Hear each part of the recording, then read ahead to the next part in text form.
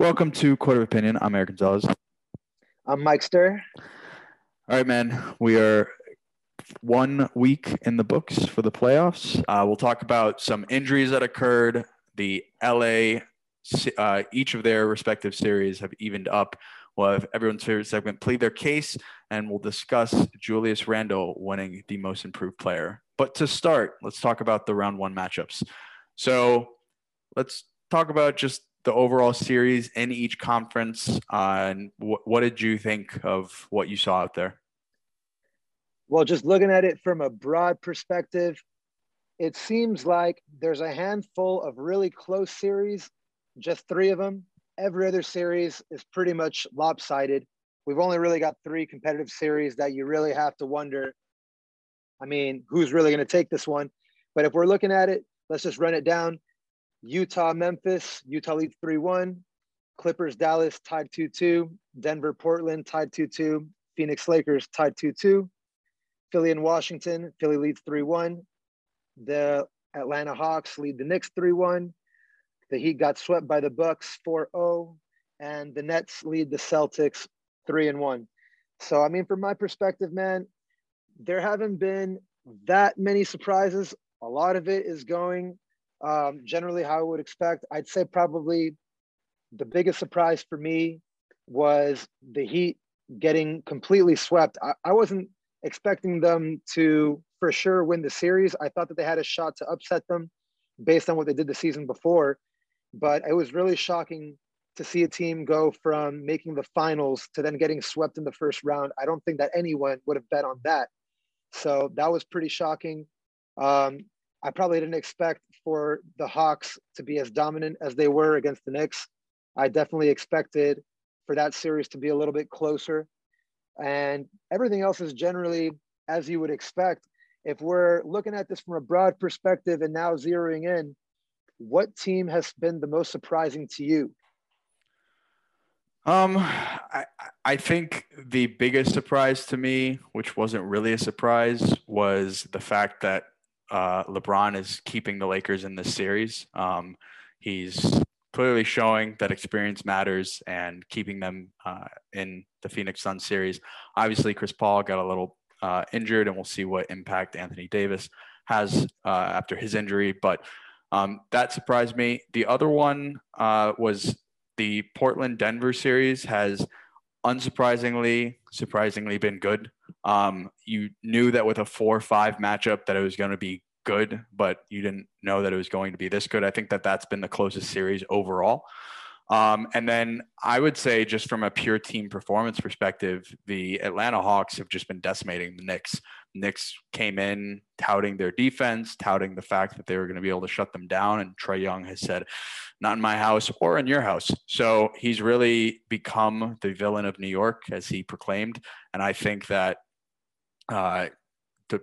tomorrow he could send the Knicks home in their hometown and really be that Madison Square Garden supervillain for them, for that Knicks team, having just gotten back to the playoffs. Yeah, and it honestly seems like he embraces that role. To me personally, I love hearing the chatter. I love hearing the trash talk. I love that level of competition. It reminds me of old school series where things got really personal. You hear Trae Young telling all the Knicks fans in Madison Square Garden, it's effing quiet in here after hitting game winners. You see the Knicks fans holding up all kinds of abuse at Trae Young. I don't think I've ever heard of a playoff series where fans are trying to get in a player's head by attacking things they may be insecure about. I heard that every single fan in Madison Square Garden received a flyer to chant Trae is balding to get in his head. I've never heard of something like this. But you know what? If you're a Knicks fan, you haven't seen your team in the playoffs for a while. You haven't seen them be competitive in a while. I guess if you're a fan, good for them. You have to try anything to give your team a little bit of an edge. Said including spitting on him, but we'll talk about that in a bit. We'll go on that in a little bit. We're going to get a little bit more in depth. But zeroing in now from broad to smaller, if you had to give an MVP of the playoff first round so far, which player do you think has been the most dominant, impressive player in the first round? It's tough, but I'm going to have to go with Kevin Durant. He has shown no signs of rust, no sign of issues with that Achilles at all. He's just completely dominating. He's leading all players with points per game with 34.8 per game in the postseason. And you expected this, but you didn't really expect it. And on top of that, he's in the 50, 40, 90 club in the playoffs right now. So he's doing that all while almost averaging a double-double. And it just goes to show how prolific and great of a player he is. And it's great to see him back in form after missing so much time this season, but also injuring his Achilles nearly 2 years ago. Yeah, honestly, looking at Kevin Durant, it is really hard to argue with your point.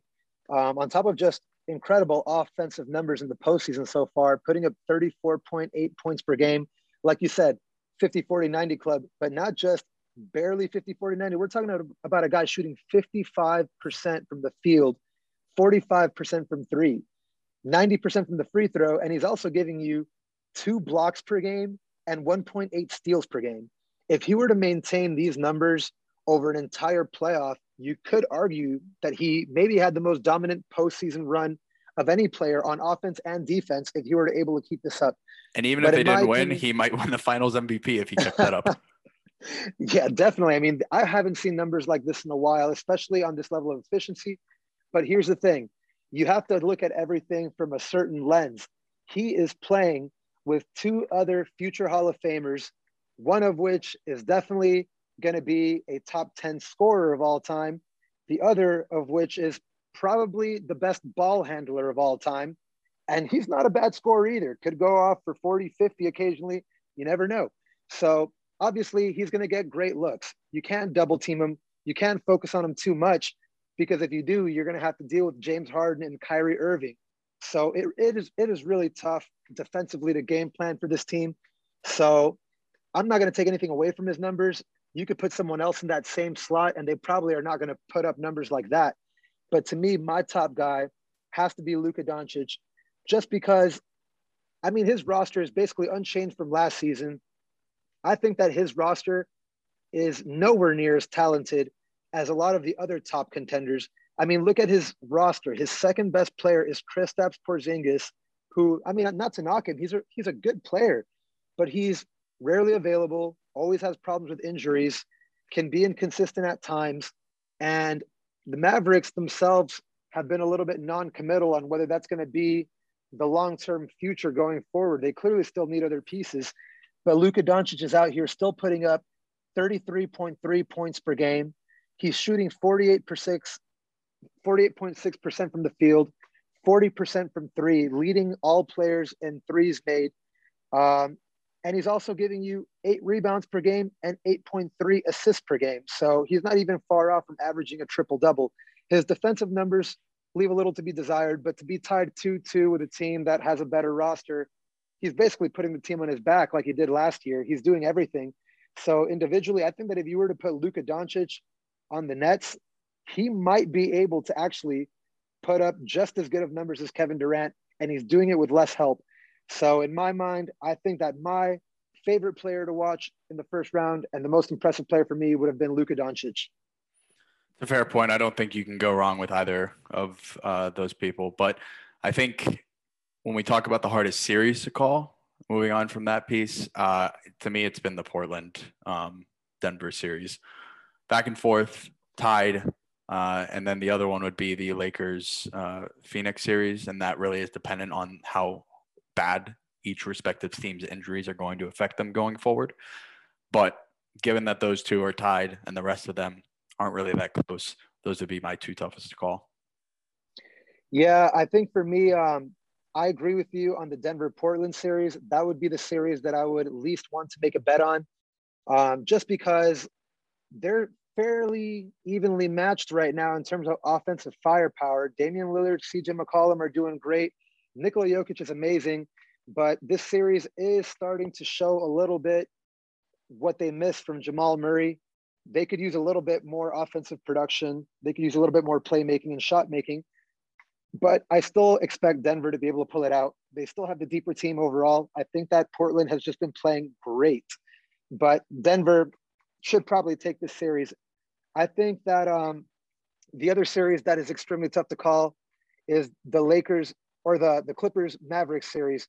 The Phoenix Lakers series is not as tough for me just because Anthony Davis is going to definitely miss at least one game. So without Anthony Davis, I expect the Lakers to fully lose the following one. Anthony Davis has actually been a very underrated player in this series. He's been the more important player, I think, in my opinion. When Anthony Davis played poorly, they lost. When Anthony Davis played well, they won. His defense makes a huge difference. His rebounding makes a huge difference.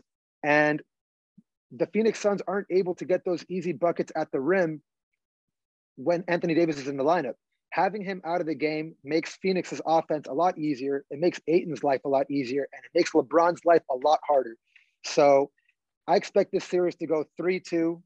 So for me, I'd have to say probably the toughest series to call would be either Denver-Portland or Mavericks-Clippers, just because you have the dynamic of Luka Doncic playing out of his mind, clearly showing that he can hang with anyone. And then you have the Clippers who have Kawhi Leonard playing amazing, but you have the obvious lack of chemistry issues that still plague them from last year. They've had a whole other year to develop chemistry, but it still seems like when you watch them play, it's just not an ideal fit in terms of personality and personnel.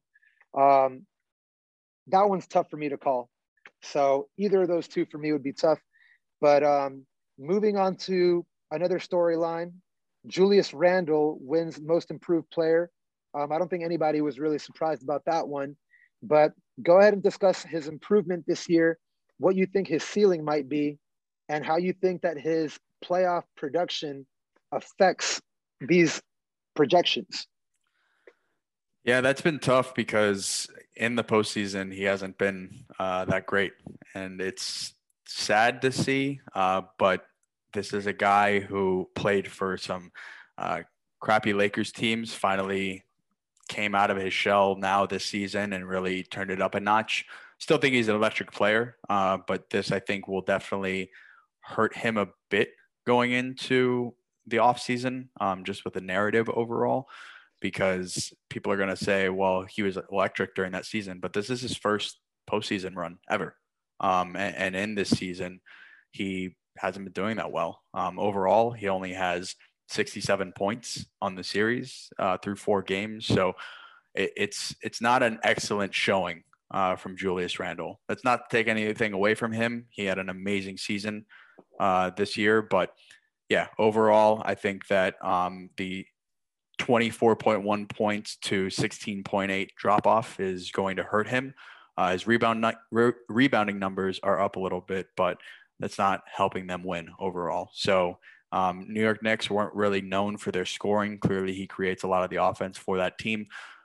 So I think he has a higher ceiling from where he's at now. I think that he can continue to grow and continue to develop his game. The key piece that we'll have to look out for him is to continue to get that 3-point percentage or maintain its consistency, but to just continue to be a stretch 4 as this league has more so desired. But I think the rest of the pieces are there. His floor, I would say, if I look back at other most improved players, is Ryan Anderson having one good season and then just fluttering away overall. I don't think that'll happen to him because he's taken this Kobe mantra of really getting into the gym early and being the last one to leave. And he talks about that. That's like the thing he remembers every day when going to work. So I think the work ethic is going to be there. I don't think he's going to just flop and flutter out of the league. But we'll see what the Knicks do in the offseason to create a better supporting cast around him. But I think that Julius Randle's future is bright. I just don't think that his current situation in the playoffs is bright. Yeah, for me personally, I think that he absolutely deserved to win Most Improved Player. His stats were amazing in the regular season. He shot 45% from the field, which is really respectable. But the main thing I think that was the key factor in opening up his offensive game was his massive jump in 3-point percentage to 41% 3-point shooting. And also his massive growth as a playmaker, being given that responsibility to be able to create for others was very important as well. But I think that he caught a lot of people by surprise. I think that this is a story that basically gives you a prime example of why the regular season and the postseason are so different. In the regular season, Julius Randle was getting a lot of open looks from three because he was not traditionally a good 3-point shooter. So teams were willing to give that shot up, knowing that up to that point in his career, he hadn't really knocked those down at a very high rate. So they were willing to give that up. Also, just like a lot of other players that have one great season, like you mentioned, what happens is you catch teams by surprise. They didn't have that in their game plan for you. But when you get to the postseason, teams are locked in. You're playing this team multiple times in a series, spaced out by only a couple of days. Teams are locking in on you. They're analyzing you on a very, very detailed level, figuring out what you can do, what you can't do. At this point, teams know he can knock that down. They're not going to give that up anymore. And the Knicks roster in general isn't very talented, with basically, I think in my mind, probably the worst floor spacing of any playoff team right now. It's going to be very tough for Julius Randle to get open looks when there's no one else on his team that has significant playoff experience or ability to create or make their own shots to take pressure off of him. So I think that his drop off in the postseason is basically an indictment on the kind of player he can be, because we see players like Luka Doncic who are able to carry and elevate players who maybe don't have the same level of experience and maybe aren't able to contribute on a very high level, but he still carries that team because he is so transcendent. Julius Randle isn't that type of player. He's not transcendent enough to be able to take an average to middling roster and carry them through a round. He's a solid player, but I don't think he should be any team's first option type player. I think that at 26 years old, he's probably very, very close to his ceiling. And the best case scenario for Julius Randle would be to add another impact player to the roster, which would probably negatively impact his scoring numbers. It may improve team success, but in terms of raw stats, I think this may be one of the best seasons that Randle will put up. I don't really think he can get that much better. He's not really a freak athlete. He's a solid athlete, but his story has always been since he came into the league that he's an undersized forward. He was always a tweener, never really been an excellent defensive player. As much as I love his growth, I just don't see him as a franchise type guy. And I think the Knicks, without acquiring a real number one option, are at best a first round exit if Julius Randle is your best player. I have to agree with that. I think too, when you look at the potential like complementary pieces or complementary players that would suit his skill set, a younger Chris Paul, because I don't think he's going to play that much longer, and I think he'll probably finish his career in Phoenix. But that type of player would have been great for Randle and his growth. He needs somebody that can distribute, that isn't going to suck up all of the scoring. A rumored trade that I saw floated around was having Colin Sexton go to the Knicks, and that would completely diminish his overall scoring because Colin Sexton is notorious for being a ball hog. So I think it is crucial that the Knicks get him the right running mate, and that he is the number two, the complementary number two to whomever that may be. But what I think is also impressive is with the two awards that have been announced this year, with the award that was announced last year, the Lakers seem like the farming system for other teams to have awesome star players, because they had Brandon Ingram, Julius Randle, and Jordan Clarkson all win awards. Don't forget Lonzo Ball.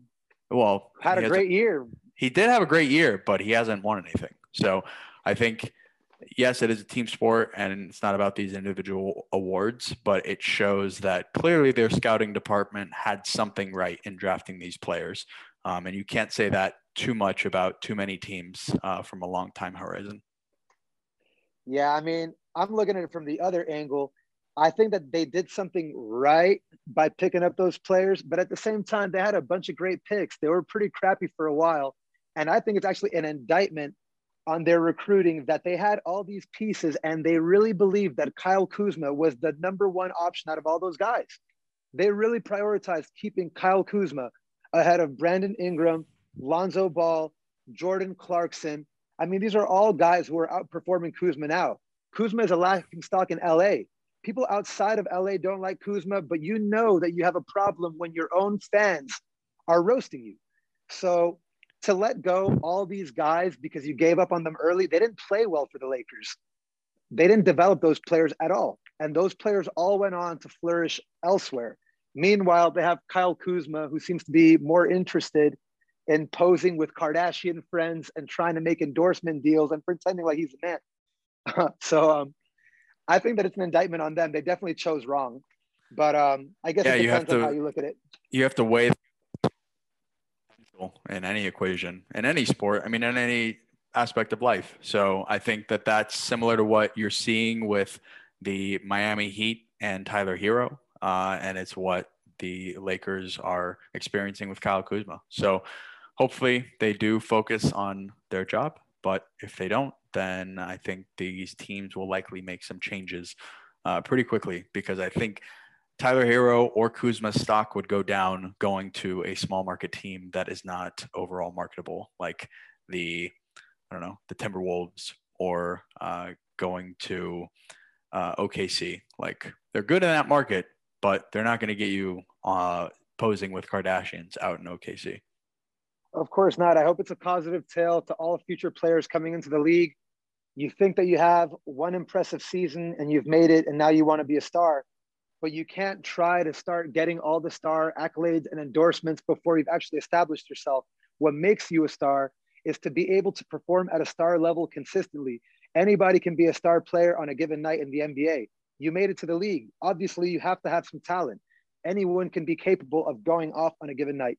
To become a star, you have to prove that you can do it over a long course of time. Once you've steadied that ship, you've done your business, you're established in the league. I have no problem with seeking all these outside endeavors, but I think the social media generation and all the spotlights and all the glitz and glam that the young players see is distracting them from the true goal at hand. If you don't establish yourself in the league, you might be out in a couple of years. You can't just think you had one good season, you got some endorsements because you're in a big city and then you made it. But moving on to another storyline that was very common in the regular season is starting to creep its way into the postseason. We saw during this shortened offseason lots of injuries occur, and it changed the complexion of a lot of teams in the regular season. And now it seems to be happening a little bit right now. We discussed it a little bit earlier, but we currently have Embiid, who was cleanly blocked and stuffed at the rim by Clint Capella. And he just falls back awkwardly, loses his balance, slams hard in his backside, and is now set for an MRI. He had to leave that game early and is expected to miss the next game. We don't know how much time he's going to miss. We have Anthony Davis with a groin strain, as predicted, injured in the playoffs. He's set to miss the next game. And then you have Chris Paul with a shoulder contusion. He's playing through it, but obviously not quite at the same level. And then you have Luka with the neck strain, which is probably the least severe of all of them. But go into what the implications of these injuries are. What do you expect to happen? And what do you expect to be the final outcome based on these injuries? Well, I think the one that hurts any team the most right now is Anthony Davis, because he is expected to miss some games. And like you were saying, he's been electric in the playoffs. And I think that the Phoenix Suns, they are the number 2 seed overall. So they're clearly, I think, overall a better team. It's just the Suns don't have the 2 best players on the court at any given time. That's the Lakers having Anthony Davis and LeBron James. So without that, it is a lot for LeBron to carry. And as he said, the shoulders were built for this. So I think that one has the biggest impact overall on the current series. Now, in terms of the overall playoffs, if Embiid's injury is more serious, depending on what they find with the MRI, then I think that that one has a bigger implication for the overall playoffs. So they're going to get out of this series with Philly. Or with the Wizards rather. I don't see the Wizards coming back and pulling off the first 3-0 upset ever. And if they did, put Russell Westbrook in the Hall of Fame right now. But I think that Embiid leaving, Philly's able to get one against the Wizards, but whoever they play next, likely the Hawks, I think the Hawks would take them in a 4-game series or 7-game series without having Embiid there. Yeah, I think honestly you really nailed it. In terms of the Chris Paul and Luka Doncic injuries, I don't think those are anywhere near as important because they're not going to actually miss time.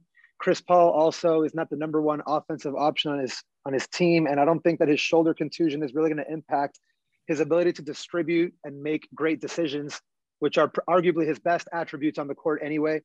So if Anthony Davis does miss significant time, I think that Chris Paul's shoulder injury is a non-factor. They would definitely win that series if Anthony Davis misses significant time. And like you mentioned, Embiid has been electric. That would be a complexion-changing injury for the entire Eastern Conference, given that he has been averaging 29.3 points per game on 67% shooting and an absurd 54% shooting from three-point range for Embiid. I mean, this is incredible production. Maybe the best efficiency in the entire Eastern Conference from a statistical standpoint. But it just depends on what the MRI shows. Hopefully he can come back healthy. Like you said, I fully expect the 76ers to be able to beat the Wizards even without him. I think they still have the better overall roster. Wizards don't play any defense. We know this. But I think you were spot on. The Embiid injury is something to monitor. That can change the entire complexion of the outcome of the Eastern Conference. Yeah, I agree. But talking a little bit more about the West and the LA series, both LA teams have recovered to even up their series after starting with losses. So do you think that both or neither series ends up with an LA victory? For me personally, I think that the Lakers are going to lose this series. I had predicted this from the start. I expected a first round exit. I'm going to hold to that. I honestly don't think LeBron James can do it without Davis. I really don't. And we saw that when Davis plays poorly, the Lakers lose. He really is, as much as LeBron is in everyone's mind the best player on that team. I think that Anthony Davis is the most important player to that team's success right now. And I don't expect the Lakers to win it. Anthony Davis is going to miss the next game. They're going to go down 3-2 most likely. And if he misses the game after that, it's pretty much a wrap, I'm pretty sure. The Clippers-Mavericks series is a really tough one to call for me. Luka Doncic obviously has to be phenomenal for them to win, and he has been. But you can't forget about Kawhi Leonard over here. Kawhi Leonard has been putting up 33 points per game. I mean, he has been on fire. Paul George, as much as everybody wants to give him crap, he's actually showed up a little bit in this postseason series. He's still playing well, which is a testament to Luka Doncic that you have both Kawhi Leonard and Paul George playing well, and he still has this thing tied 2-2. I mean, I think that overall, I'm going to put my faith in Luka. I think that Luka last year played a more competent LA Lakers team in the first round when they were at full strength, and he made that series very competitive, and they ended up going down, especially because Kristaps Porzingis got injured. At that point, I mean, you have Luka Doncic and a bunch of role players against two of the top 10 players in the league on the same team, and he still made that thing close. So I think that Luka Doncic squeaks this one out, probably gets it in 7. So you have both LA teams going down. I have both LA teams going down. I'm sorry, LA fans. I'm sorry, West Coast. I just don't think it's LA's year. I don't see it happening for LA. Yeah, I think if anybody's going to pull it off, I would think that it would be the team that still has both of their superstars healthy and the Clippers. But if Luke is able to pull it off, that, like you said, is just a testament to him and his improvements this year as he continues to become, honestly, the face of the league. Yeah, we're going to be seeing for a long time to come Luka Doncic, Zion Williamson. As long as Zion Williamson remains healthy, those two are going to be the pillars of the league for the next decade. Well, as long as Zion stays healthy, but also as long as Zion gets into the playoffs, because if he doesn't get into playoffs, it doesn't really matter if he's the face of the league. I think it's a foregone conclusion that he's going to get in there. With the numbers that he's putting up and that sort of efficiency, I think it's only a matter of time. especially given his ceiling on defense is much higher than Luka's is. Yeah. Not to take anything away from Luka, but I don't think that Luka Doncic will ever be an elite defender. He'll be respectable on that end, but I don't think he'll ever be elite. Zion Williamson can actually be a game-changing defensive presence once he gets the mental aspect of defense down. He still needs to get acclimated, learn Stan Van Gundy's defense, and I expect them next year. I mean, look at their roster. Their roster is actually on paper great. I don't know how they missed it this year. Obviously, they're extremely young. They don't have much experience, but I would expect them to be in the playoffs the following season. It'll be really fun to watch how Zion performs on the big stage. I agree. Well, moving on to our plead their case. I will ask you a series of questions, and you will plead the case for the outcome. Let's do this. The Miami Heat have lost their flame and went ice cold this postseason. Plead their case on why big moves are needed to get back to the finals. This one was a very sad series to look at.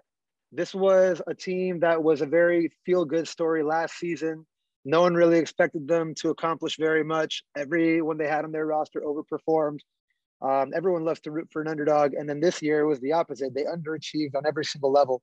I think that in reality changes need to be made because the Bucks and other teams throughout the season have exposed what their biggest flaws are. I think last season they caught a lot of teams off guard, similar to how Julius Randle did. No one expected Tyler Hero to be able to produce in the playoffs. Duncan Robinson was a relative unknown. Bam Adebayo was catching people by surprise as well. No one had really mentioned him. If you weren't a Miami Heat fan, casual league fans only knew Adebayo as a good defensive player. He was like a borderline all-star to many, not really a household name.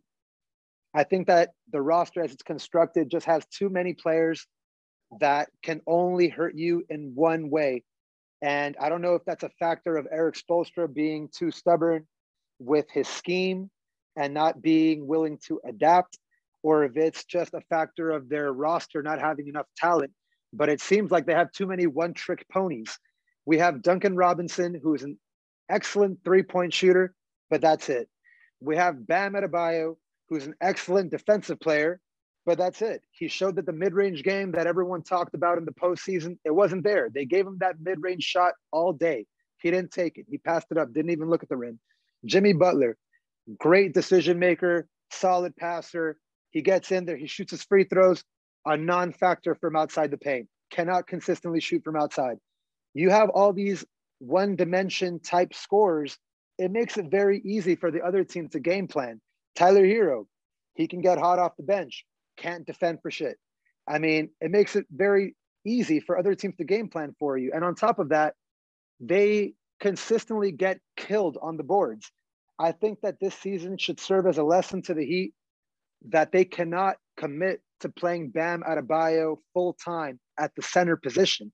He's just not going to be able to do it on his own.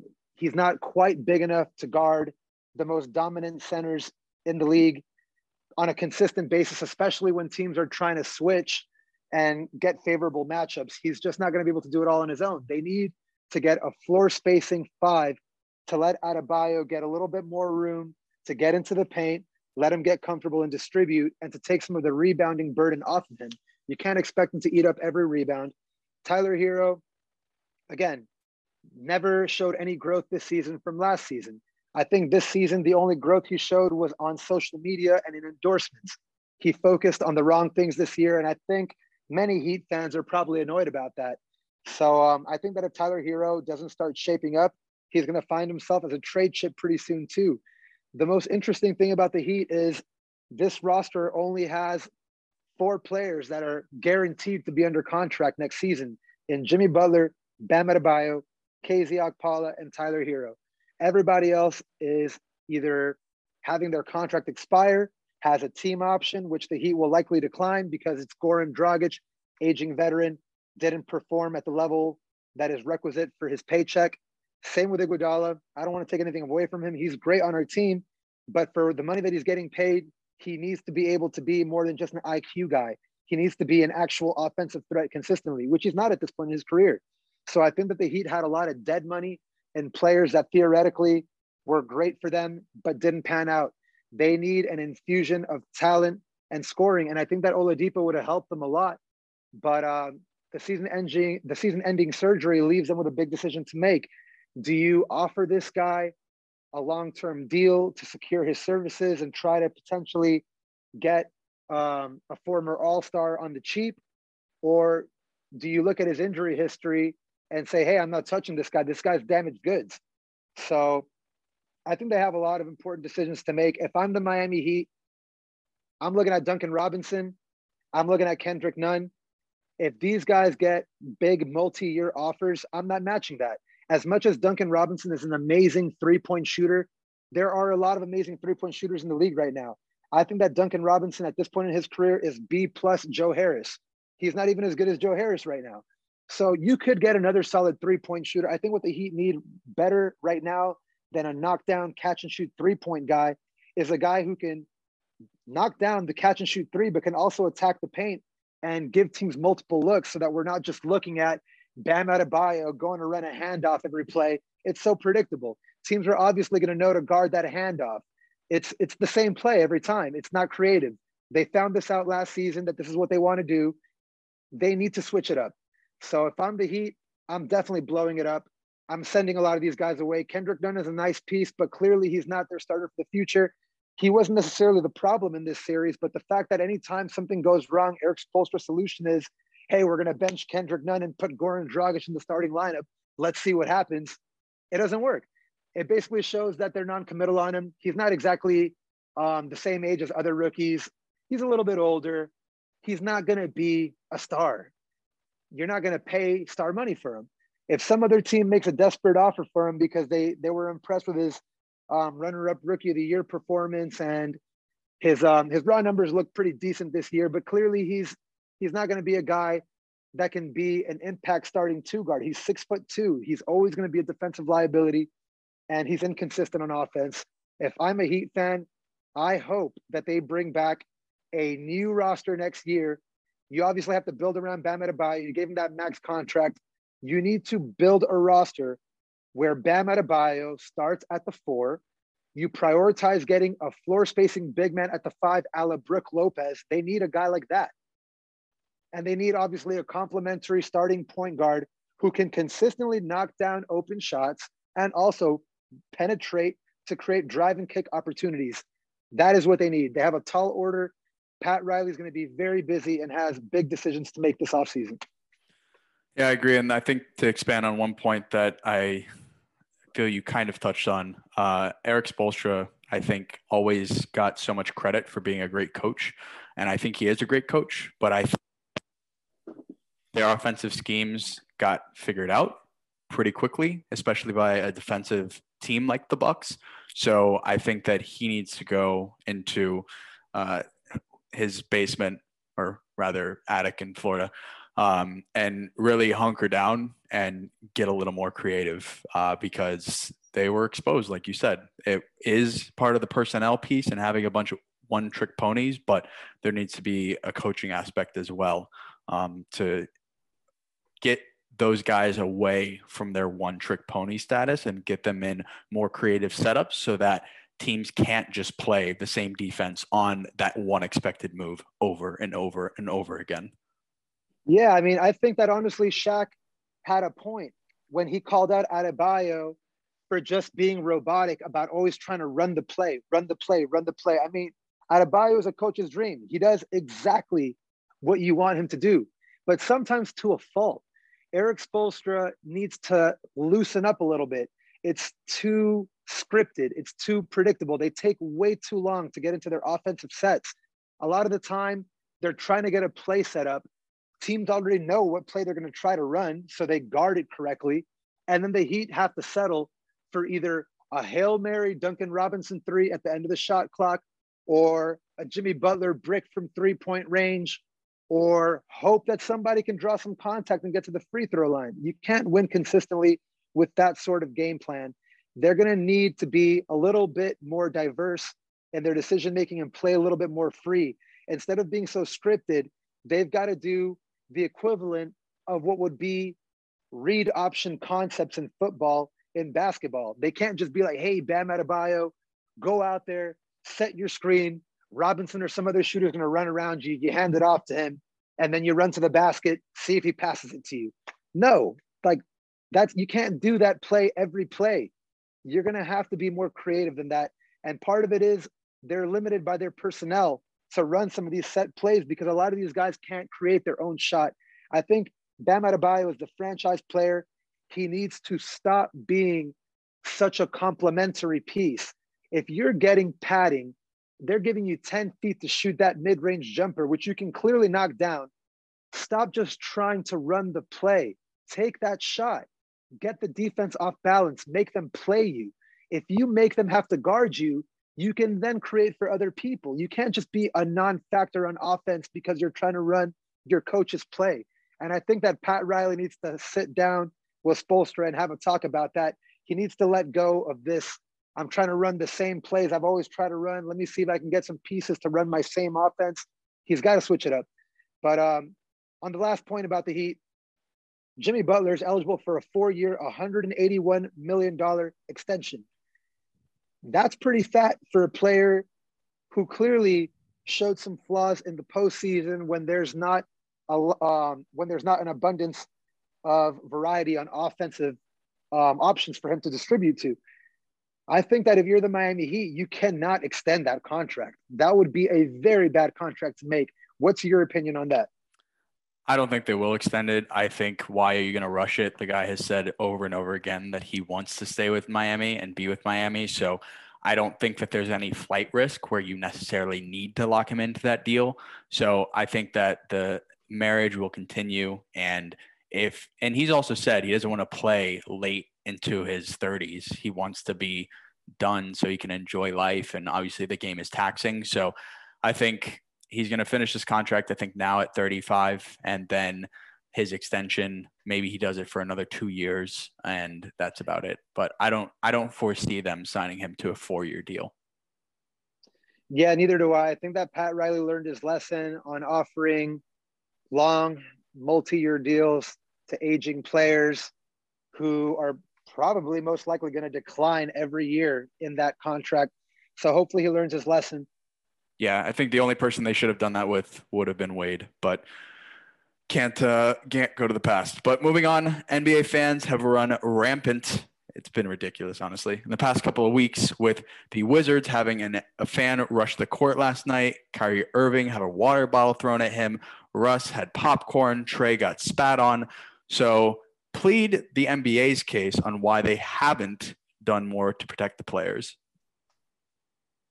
I think that the reason why the NBA hasn't done more to protect the players is because this is so unprecedented that every time it happens, you kind of just write it off as like what the hell was that? Like, we don't have to make a policy about this. That was just a freak thing.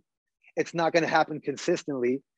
I think that part of the reason why it's going on so much, I'm not going to say that it's right, but part of it is back then, fans in general didn't have as much access and knowledge to players' viewpoints, thoughts, and personalities as they do now. It seems like in today's game, every player wants to have a microphone in their face. Every player wants to build their brand, show their personality to everyone. Hey, look, this is me. This is my brand. This is who I am, which is good. I mean, you want to brand yourself as a player. You obviously want to be marketable and all that, but it does come with some kickback sometimes. Not to say that it's deserved, but I mean, look at the Kyrie Irving situation. The whole thing probably started because when the series began, Kyrie Irving was asked in an interview, hey, how do you feel about going back to your old team, facing them in the first round in the playoffs? This is just a strictly basketball question.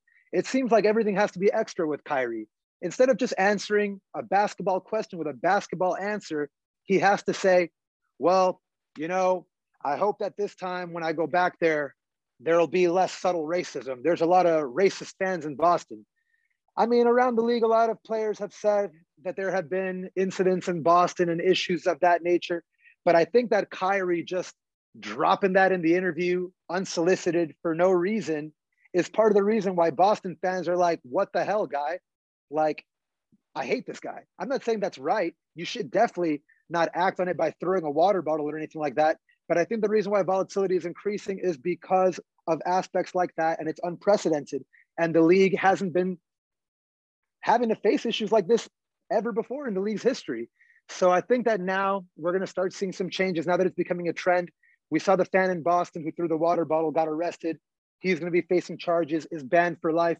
From the NBA's perspective, what more can you really do? You're not a legal authority.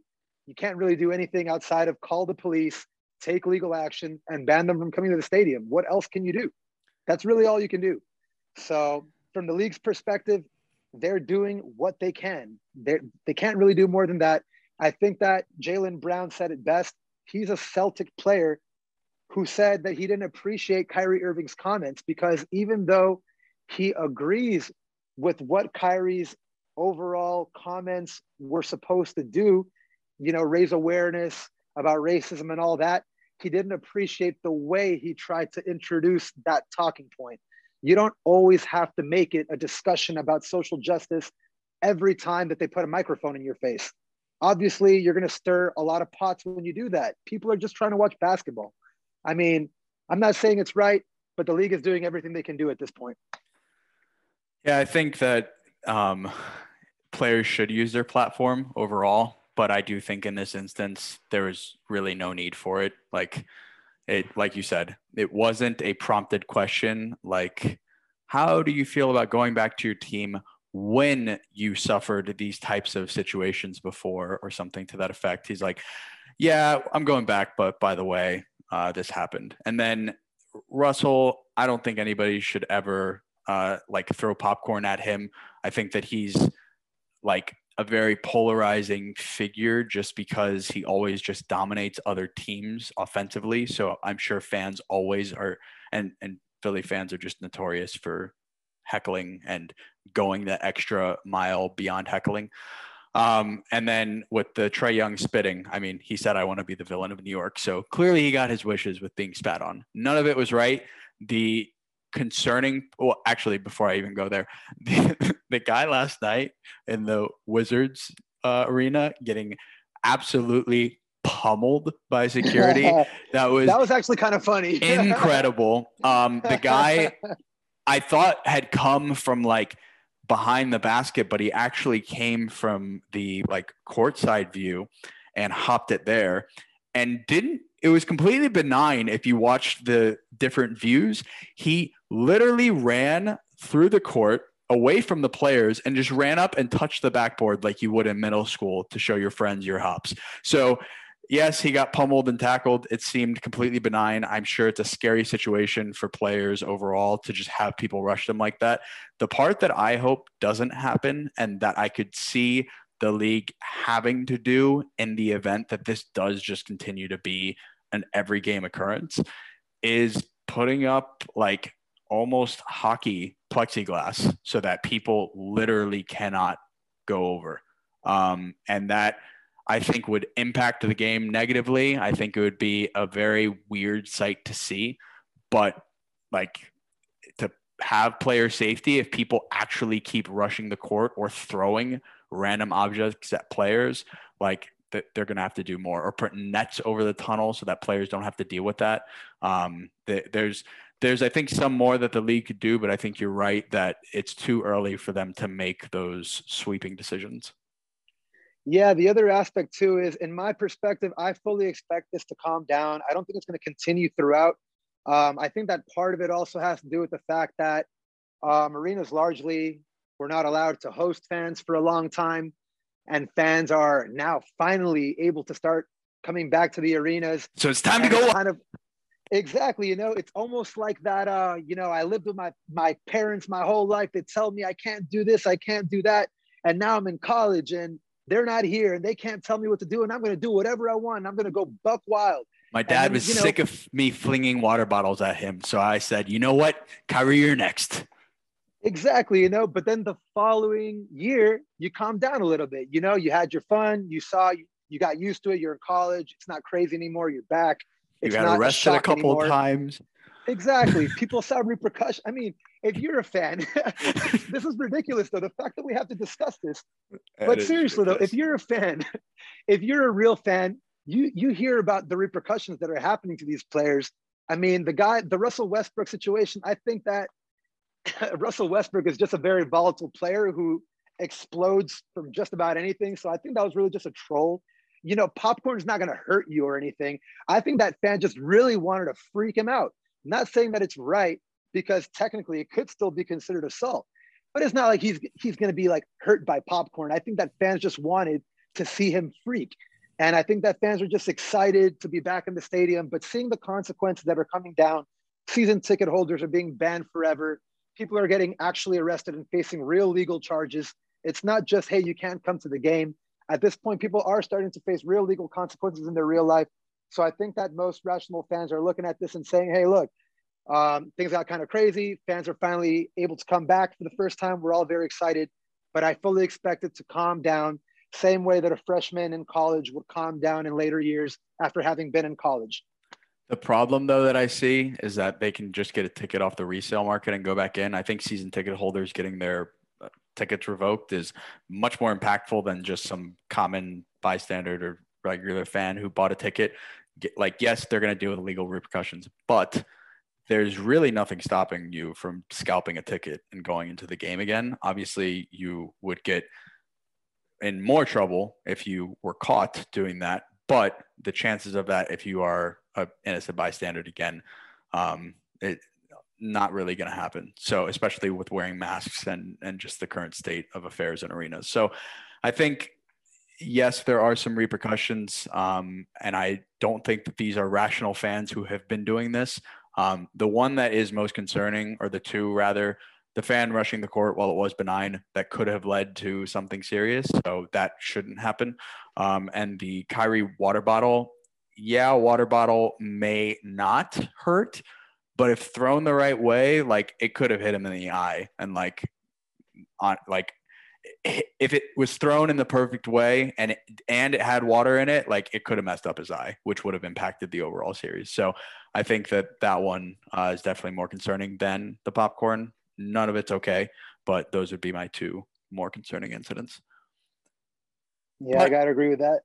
Moving on, the Wizards, Celtics, Grizzlies, and Knicks are all one game away from elimination. Plead any of those teams' case on why they might have a chance. Well, they don't. Show's over. I know, right? Well, that wouldn't be fun for the podcast. So let's see what we can do here. Honestly, if I'm looking at all these 3-1 series, I think the only one that has a shot in hell at becoming competitive again might be the series between the Knicks and the Hawks, just because they're the closest in terms of talent gap on paper. The games have also been the closest in terms of margin. Those games have actually been competitive. Brooklyn has largely been able to dominate against the Celtics. The Celtics were able to win off of a masterful performance from Jason Tatum, who honestly is going to be one of those players that's going to be a future leader of the league, along with Luka and along with Zion. He's going to be one of those guys that's going to be a face of the league too. But this year, with Jaylen Brown missing, that show's over. There's no way. We're looking at Philly, Washington. There's just no way. When we're looking at Utah, Memphis, as great as Ja Morant is, the only game he won was the game that Donovan Mitchell didn't play. That one's not going to happen. I mean, we got to look at the Knicks and ATL.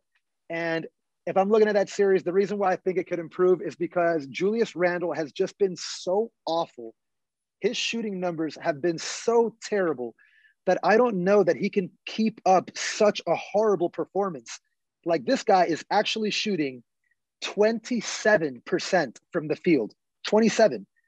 That is awful for a high volume shooter. 33% from three, which it's not terrible, but it's a huge drop off from the 41% that he was shooting during the regular season. They have a chance to win another game. If they make it 3-2, who knows? Maybe they get emboldened. I think that it's a safe bet that Julius Randle won't keep playing as terribly as he's doing right now, which I think is why this is the only series that has a chance. They have a chance to go maybe 6 games, but all those teams gone. But with that, yep, looking forward to the second round. That's the end of the show. I'm Eric Gonzalez. And I'm Mike Sturr. Court is adjourned.